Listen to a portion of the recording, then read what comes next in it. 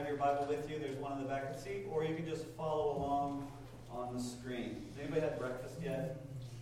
Yes. I haven't. I don't see the picture back there, but you guys see some bacon, eggs, and toast and all that stuff.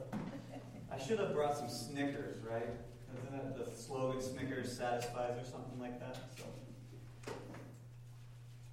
this is a topic that has been on my mind for some weeks and weeks. Maybe even before Pastor Kyle warned me that he was going to be gone and I'd have to be up here trying to find something intelligent to say.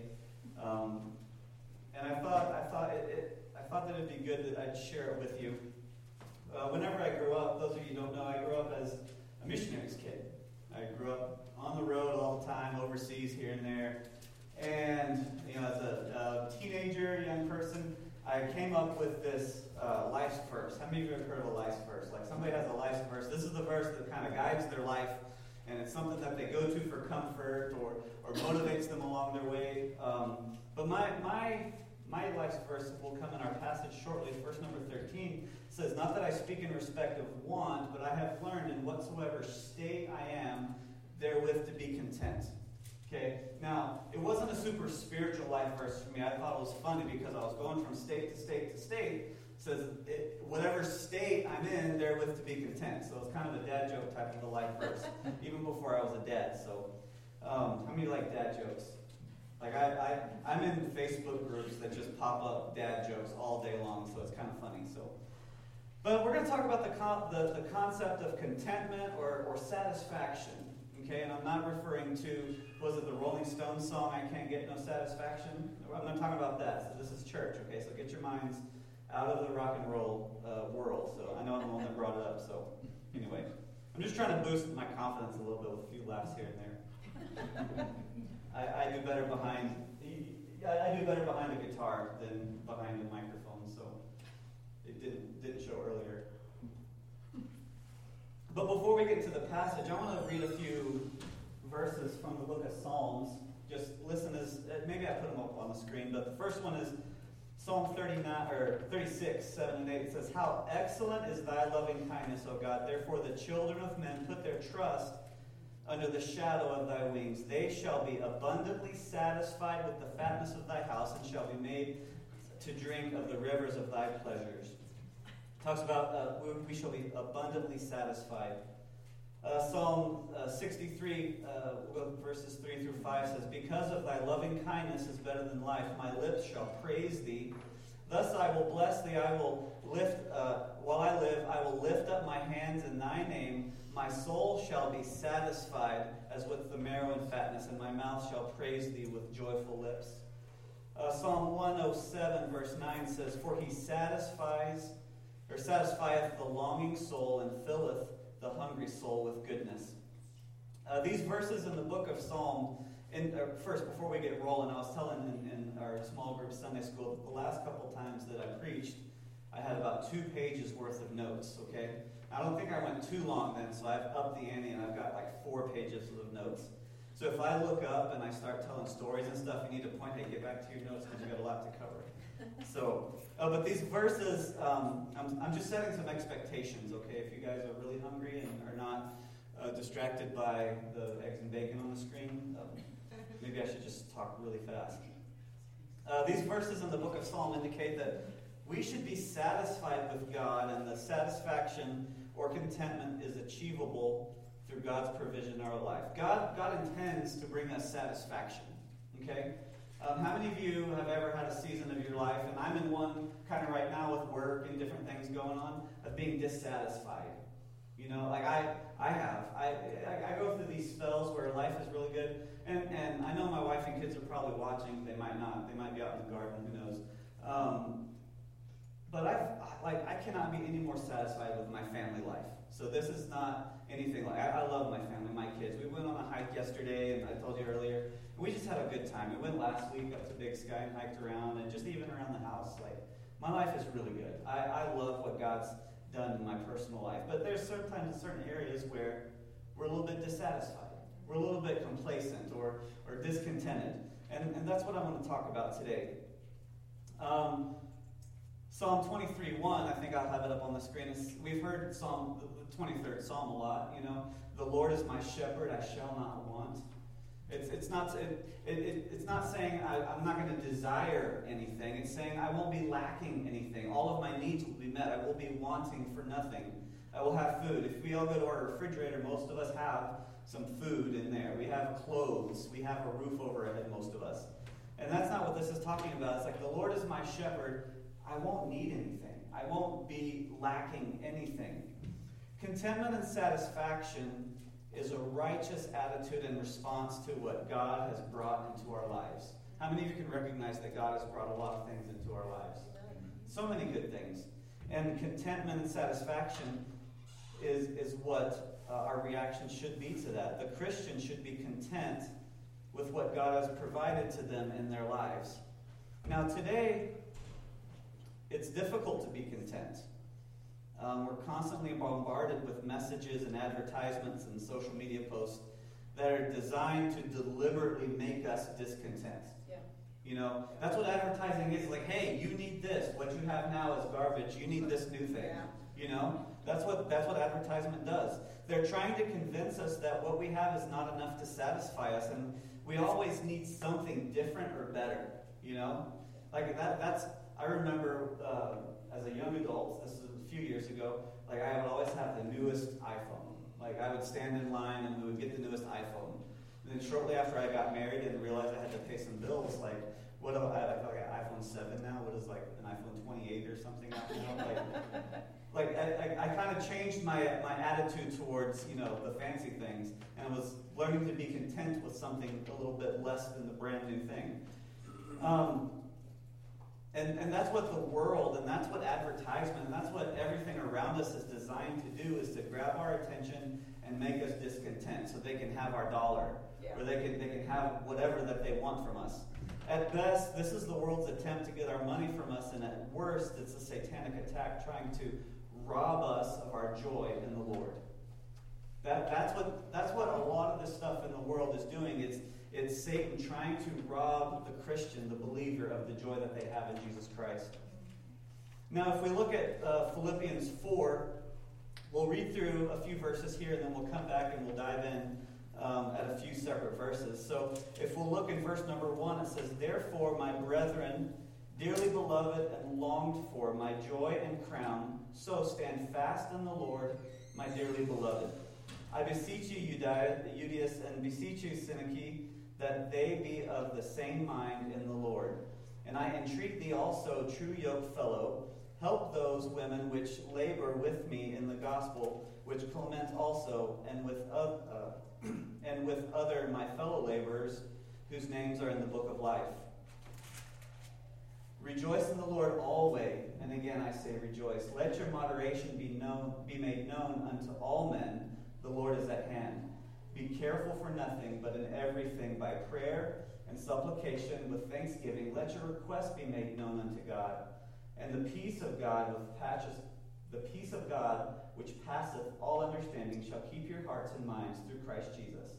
Finally, brethren, whatsoever things are true, whatsoever things are honest, whatsoever things are just, whatsoever things are pure, whatsoever things are lovely, whatsoever things are of good report, if there be any virtue, and if there be any praise, think on these things. Those things which ye have heard, both learned and received, and heard and seen in me, do, and the God of peace shall be with you. But I rejoiced in the Lord greatly, that now at the last your care of me hath flourished again, wherein ye were also careful, but ye lacked opportunity. Not that I speak in respect of want, for I have learned in whatsoever state I am therewith to be content. I know both how to be abased and how to abound.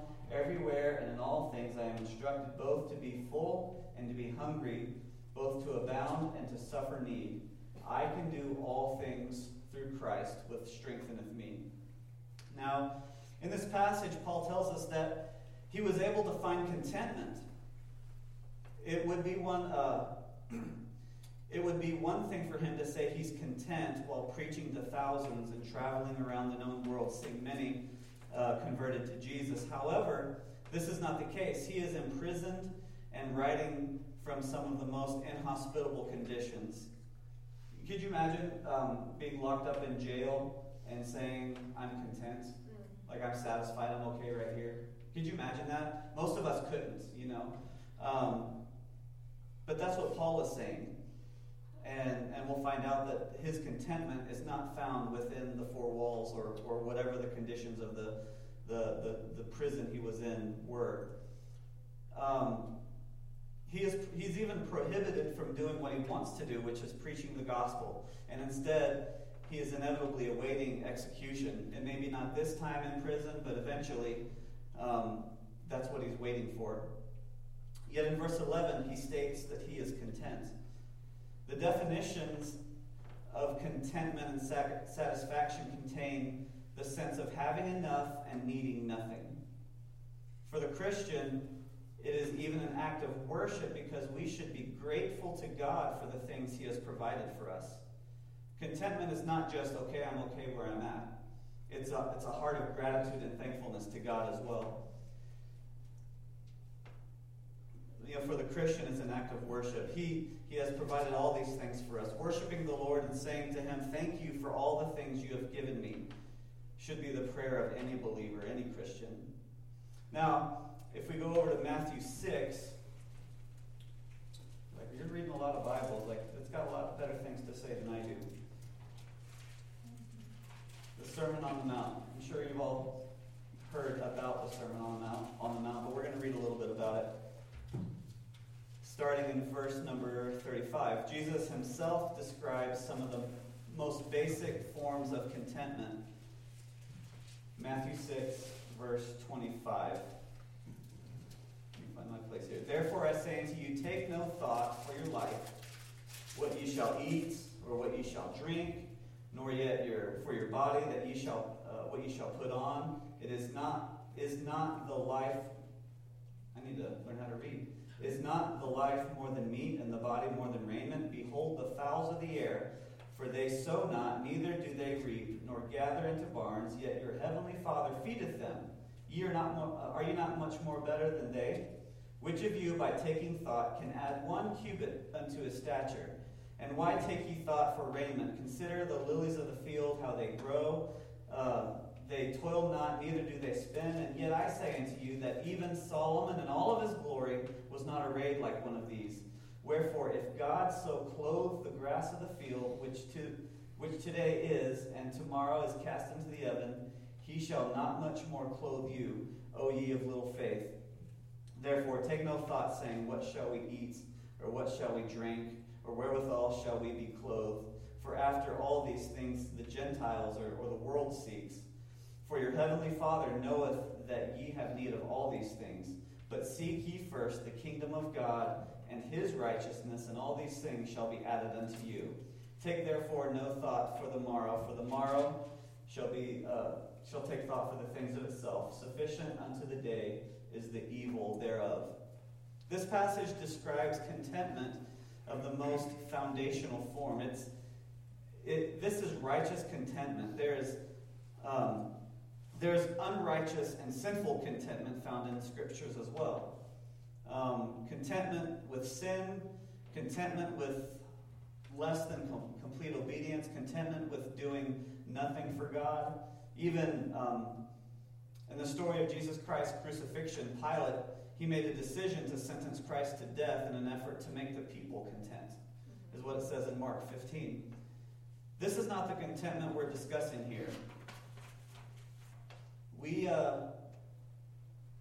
shouldn't be surprised that there's so much discontentment in the world and society because they're largely without God, and true satisfaction can only be found in God. That's right. How many of you recognize that the world is largely without God? Oh, yeah. You know, and we should have a heart for them, and we should have a heart for the world, that they should know God as most of us do in here.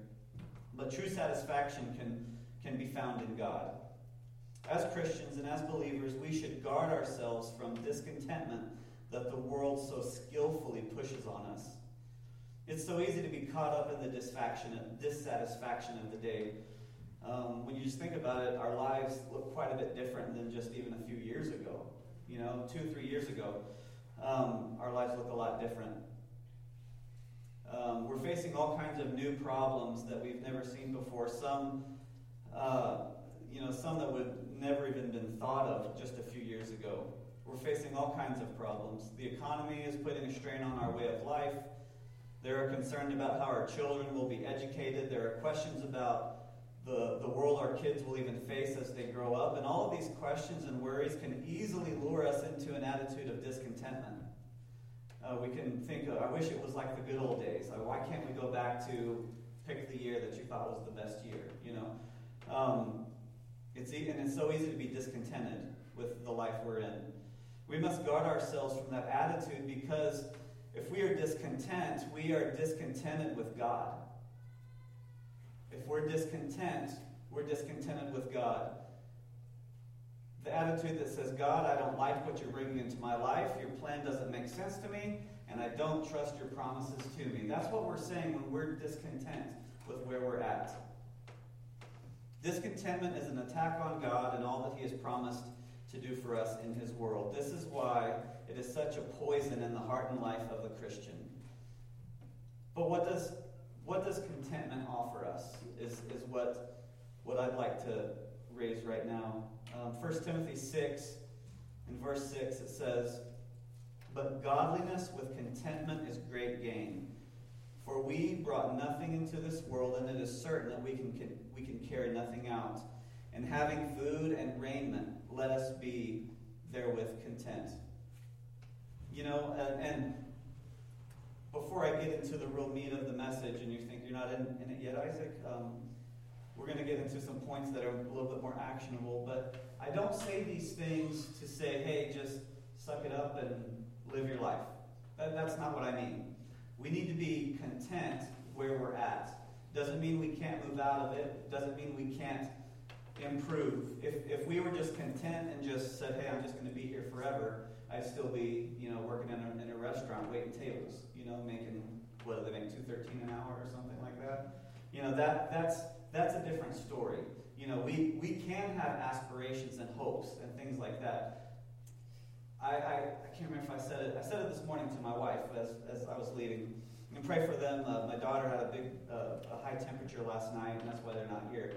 But I was discussing a few things that I was going to say, and I said, I don't think God brought you in my life, Anna, until I was really content with being single. I said, it wasn't until I was just okay where I was at until God brought her into my life. And I think sometimes we get so dissatisfied with where we're at that sometimes God says, okay, you need to sit there for a bit until you're okay before he lets you progress, or maybe even he brings something I don't know how many times in my life I kind of got to a place of contentment with even something really small, like, whatever. And then God just gives me something that I would have never expected out of left field. But I came to a place of being content and being okay with God's plan for my life. But Timothy says, godliness with contentment is great gain. With the stock market going down, it wouldn't be great to have some gains in our life. How many of you have been watching your 401k I try not to. It's not pretty. But I think, okay, if I'm contributing, that I'm buying it cheaper. When it goes back up, it'll just explode. So there we go. Positive thinking. So you may ask, Isaac, how do I learn to be content like Paul? And that's a great question to ask. I'm glad you asked. To learn this, we should go back to our text in Philippians and see what Paul did. If you look in Philippians chapter 4 and verse 1, you should probably have a bookmark. There we go. Therefore, my brethren, dearly beloved and longed for, my joy and crown, so stand fast in the Lord, my dearly beloved. Paul found some of his greatest joy on earth with people. In that first verse, he just talks about his dearly beloved, his joy and crown, and he says again at the end, his dearly beloved. If we learn anything during the pandemic, I hope that we learn that we need people in our lives. Yeah. While the resulting lockdown here in Montana didn't hit as hard as other places, There were some places that saw depression and suicide rates go up, where the lockdown was the most severe. Humans were made for community, and Christians are made for fellowship with each other. And I think the point was already up on the screen, but it says that we need to find joy in fellowship with fellow believers. We're made for community. In verse 1, Paul says, "Dearly beloved," twice. He's encouraged by the people. He longs to see them. He calls them his joy and crown. And in verse 3, Paul he addresses his true yoke fellow and fellow laborers. And if we look at verse 18, he speaks of Epaphroditus. And Paul is reaching out for fellowship, even from his jail cell locked away. He's trying to connect with the body of believers, and he's drawing joy from that, even that distance fellowship. You know, Christians and the Christian life is not meant to be lived alone. Alone can be a very dangerous place, and sometimes we need to be alone. It's usually for a short period of time to maybe gain some clarity or to decompress. But that's not the long-term plan of the Christian's life. The Christian's life should be one of engagement with other believers and drawing joy from each other. Even though Paul cannot physically fellowship with his people, he reaches out and he expresses his love and he encourages them to get along with each other. And he's finding joy and fellowship with the believers. If you want to know how to be content, you need to learn to be content and to draw joy from your fellow believers. And that's one way that Paul did. Another thing is that joy needs to be developed. If we look at verse number 4, flip the page. Paul says, "Rejoice in the Lord always, and again I say rejoice." Now, this sounds a lot like somebody telling you to be happy. I think about, you're going to eat your vegetables and you're going to be happy about it. How many of you have ever said that or thought that about to your kid? Or maybe it was said to you. Like, you eat your broccoli and you're going to be happy about it. Does it ever work? No.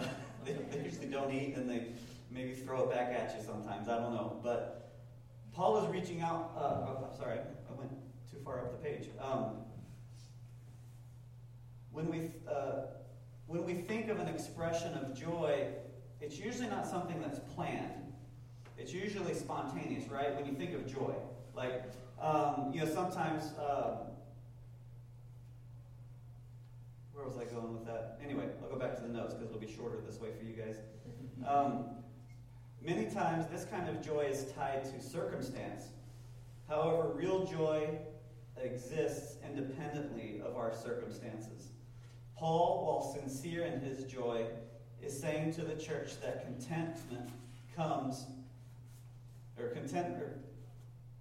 is that joy must be intentional and deliberate, and this instruction to rejoice is an attempt to create a deliberate attitude of rejoicing. We talked about it in our small group session, how sometimes there's things that we have to develop a discipline of doing, and joy is no different. I mean, I don't know, for those of you that have been coming here a while, you can tell that when I'm up here leading worship, sometimes I get more joyful than other times. You know, if you see me doing this, that usually means I'm really excited, I'm into the song, but I still need to focus on playing the chords, you know? And you see me, walk back and forth. Usually that's just nervousness, but if you see me tap my toe or, do this a little bit, I'm just trying to hold it in and stay focused on the song. But, and that's not something that's put on, I try not to get up here and be anything other than I would normally be if nobody else was in here. That's my attempt, and sometimes it's difficult. But what that is that sometimes in the morning I have to deliberately tell myself, it's like, Isaac, don't get too worried about what's going on. Don't worry about missing the chord or somebody missing the slide in the back or whatever. It's like, just worship, just enjoy, just have a good time and rejoice in the Lord today.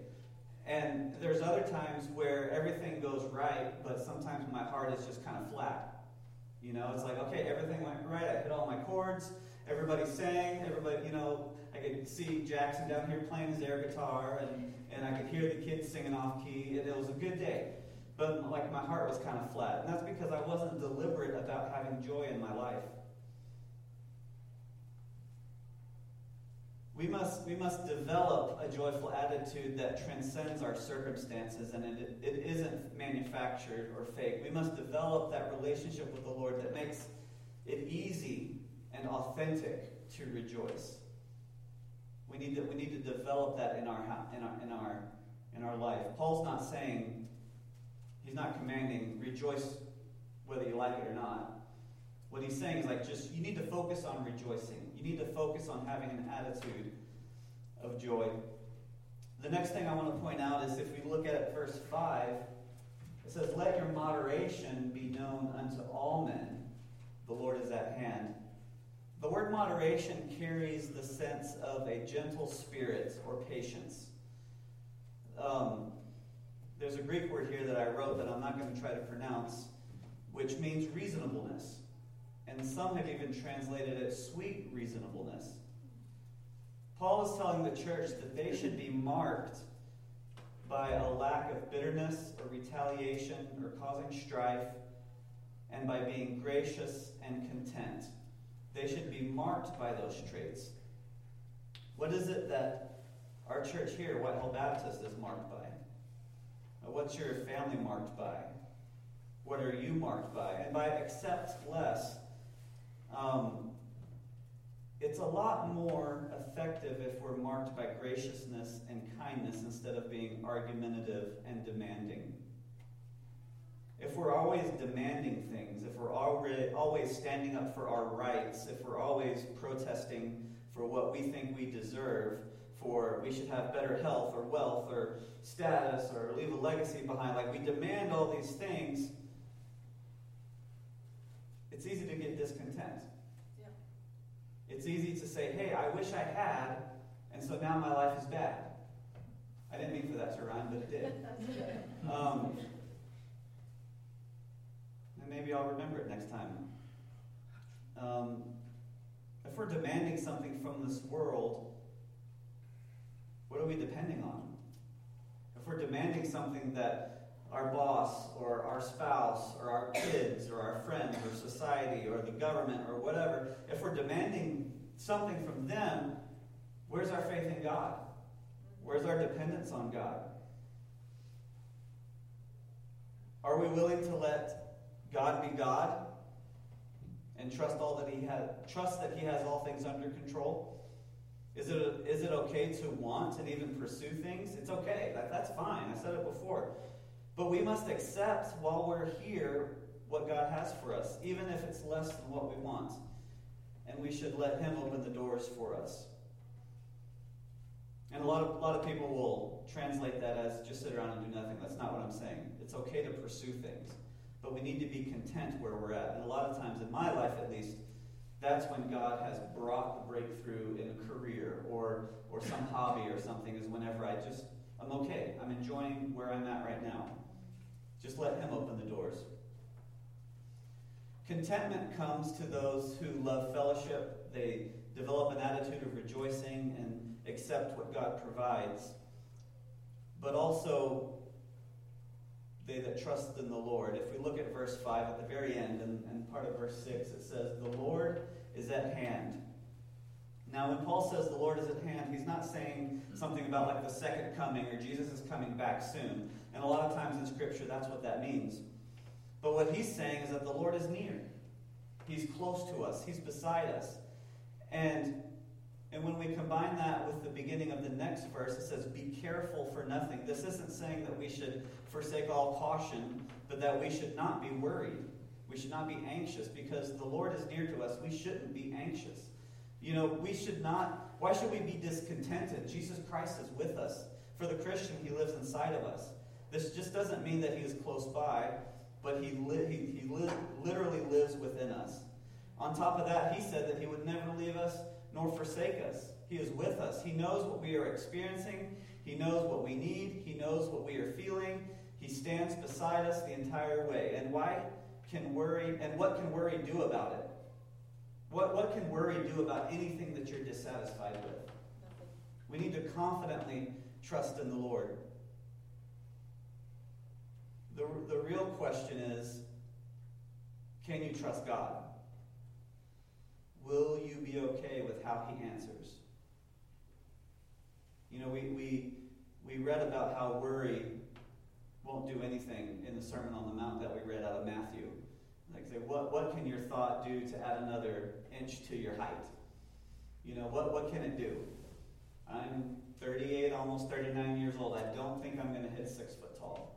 I don't think so, all right? Even though I wanted to so badly. And even for a while, I fudged on my driver's license that says I was 5'11", but I'm 5'10". My worry can't change that. But we need to confidently trust in the Lord because he is with us. How do we drop all of our care and our worry and anxiety?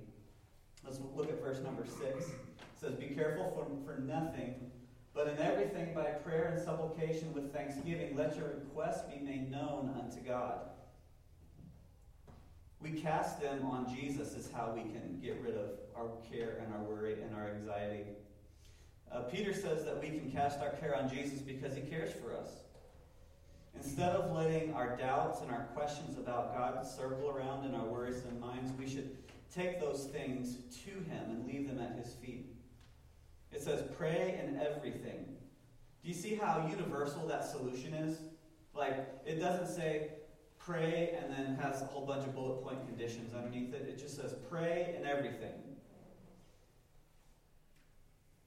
You know, it can be a solution for so many things if we'll take advantage of it. Paul says, in everything by prayer and supplication. I think I'm on my last page, so you can see the tree line. What's the result of just even verbalizing our problems? Let's take God out of the equation. A lot of times just letting your words out is helpful. It's just getting them off your chest, you know, even to the side of a mountain or to a spouse or to a therapist or something. Like, just even getting it off your chest is helpful. For most of us, it can be therapeutic, but knowing that you've taken your trouble and your care and despair to the one who has all the power in the universe can be life-changing. If you look at verse number 7, "And the peace of God, which passeth all understanding, shall keep your hearts and minds through Christ Jesus." Do you want to have the peace of God in your life? Then you need to pray. Peace comes and far surpasses our understanding. Peace, contentment, and satisfaction, they all go hand in hand. The book of Romans talks about peace with God, which comes at salvation. The debt of our sin has been satisfied and our relationship restored. However, the peace of God comes when we allow him to carry the load of all of our anxieties and our fears. This is what is incomprehensible. There's a first word for Nick. Incomprehensible. There you go. Way better than Chernobyl or whatever you were saying earlier. Inside joke. You have to come early to church to get those types of things. But that peace with God, it comes at salvation. But the peace of God comes when we allow him to carry our load. And we put that load on him. And it's incomprehensible when we experience it. The last principle what I want to share is found in verse number 8. Now, this is a pretty well-known verse for many people who grew up around church. It says, "Finally, brethren, whatsoever things are true, whatsoever things are honest, whatsoever things are just, whatsoever things are pure, whatsoever things are lovely, whatsoever things are of good report, if there be any virtue and if there be any praise, think on these things." Now, I'm not going to go on the power of positive thinking, thing right now, but this is a very important principle. We must fix our focus on good and godly things. That's what I like about getting out into nature and getting into the mountains. You're surrounded by God's beautiful creation. Another positive of being in nature is that it usually there's no cell service or cell reception or internet. And you're forced to focus on the positives in a way. Unless you're out of shape like me and you get, 0.3 of a mile in and you're just like, oh, we're almost there. I could usually go a little bit longer than that. But you're you're not bombarded by the cares of this world, by and large, other than maybe, hunger or missing family or whatever if you get out for a long time. But you're just surrounded by good things. It's nice to just look at God's creation. Some people were down in Utah this week at Zion. Like, Zion's beautiful. And you go up to Glacier, you go to Yellowstone, or any number of places in these mountains around us aren't far behind some of those national parks. And you just get around these good things, and you just see how great God is. And you're not bombarded by the negativity of whatever the election cycle is, or whatever, this fancy doodad that you don't have that you now want because you just now saw it. It's like you're not bombarded by these things, and you're just surrounded by good things. You're almost forced to focus on positives when you're out in nature. Being in church sometimes can be that way. If you just kind of leave your mind out the door and you just fellowship with people and you focus on God's Word and you focus on the good things and the singing and you just kind of let it out, it can be that way. Verse 8 speaks of thinking on things that are true. What are the lies that are in your mind and your life right now? What's not true in your life? What is honorable or worthy of respect? What is right? What is righteous?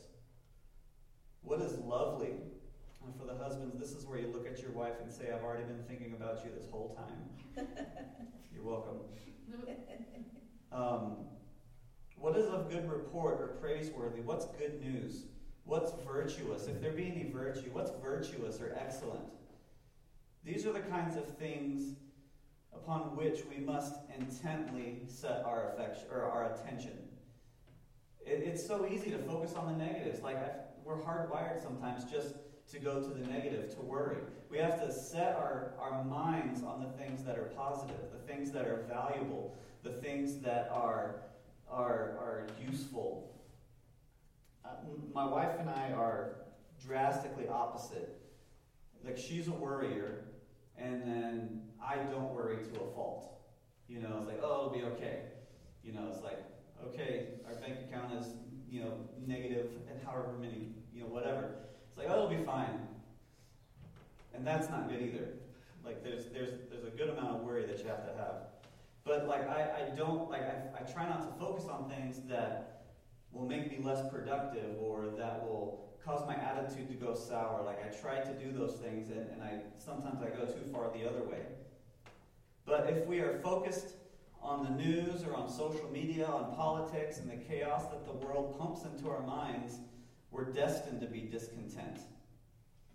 And we will steadily or even rapidly lose our joy if we focus on those things. When Paul says, think, he's not saying just let it pop into your mind. He's instructing us to consider and evaluate these good and godly things. So it's not like, okay, bacon is good, I'm going to think about that, It's like, oh, church is good, I'm going to think, okay, cool. Good job. But what's good about church?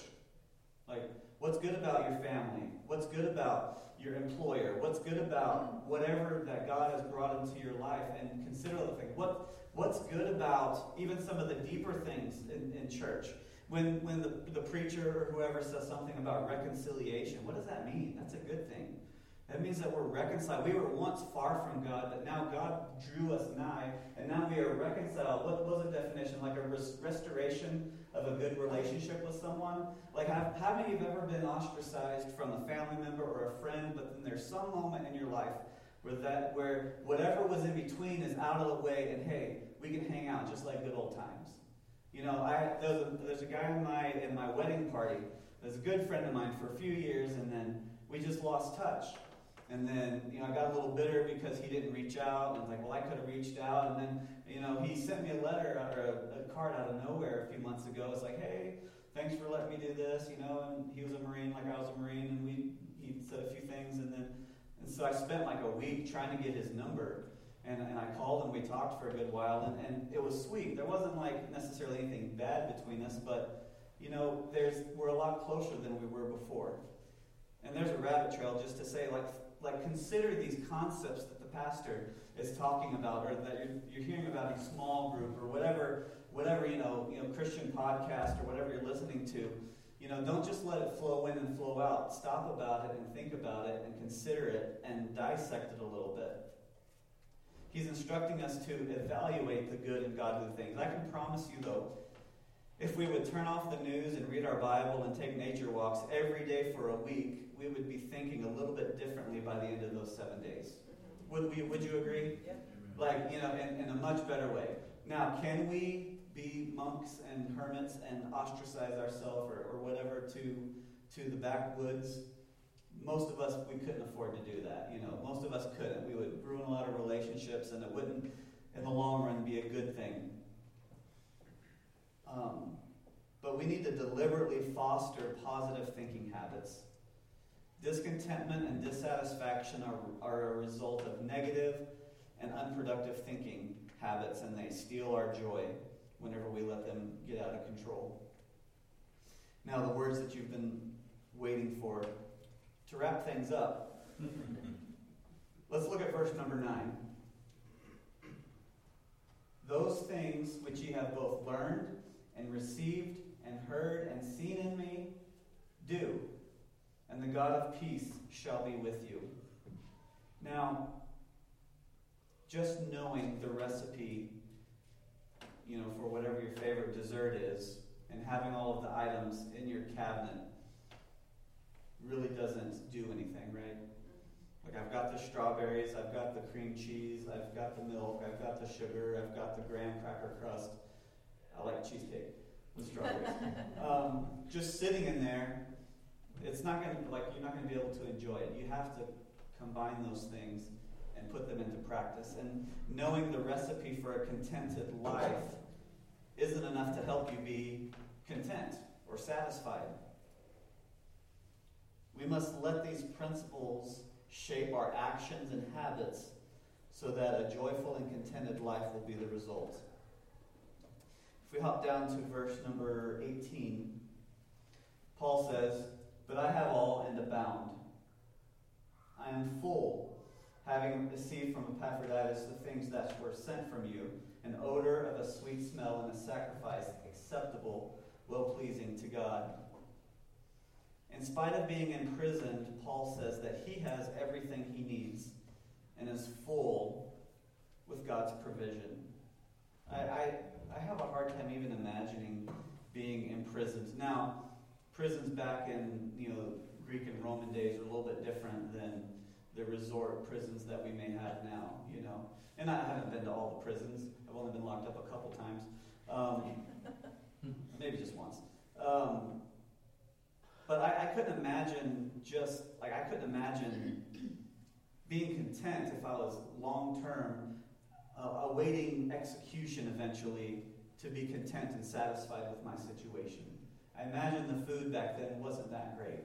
I can imagine that sanitation was pretty much non-existent. I can imagine that your company was, not the best. People that aren't uplifting and edifying being your cellmates. I don't imagine that was the case. But to be sitting in that situation and to be able to say in all earnest and honesty that I'm satisfied with what God has for me, I have a hard time comprehending that, and I think you do too.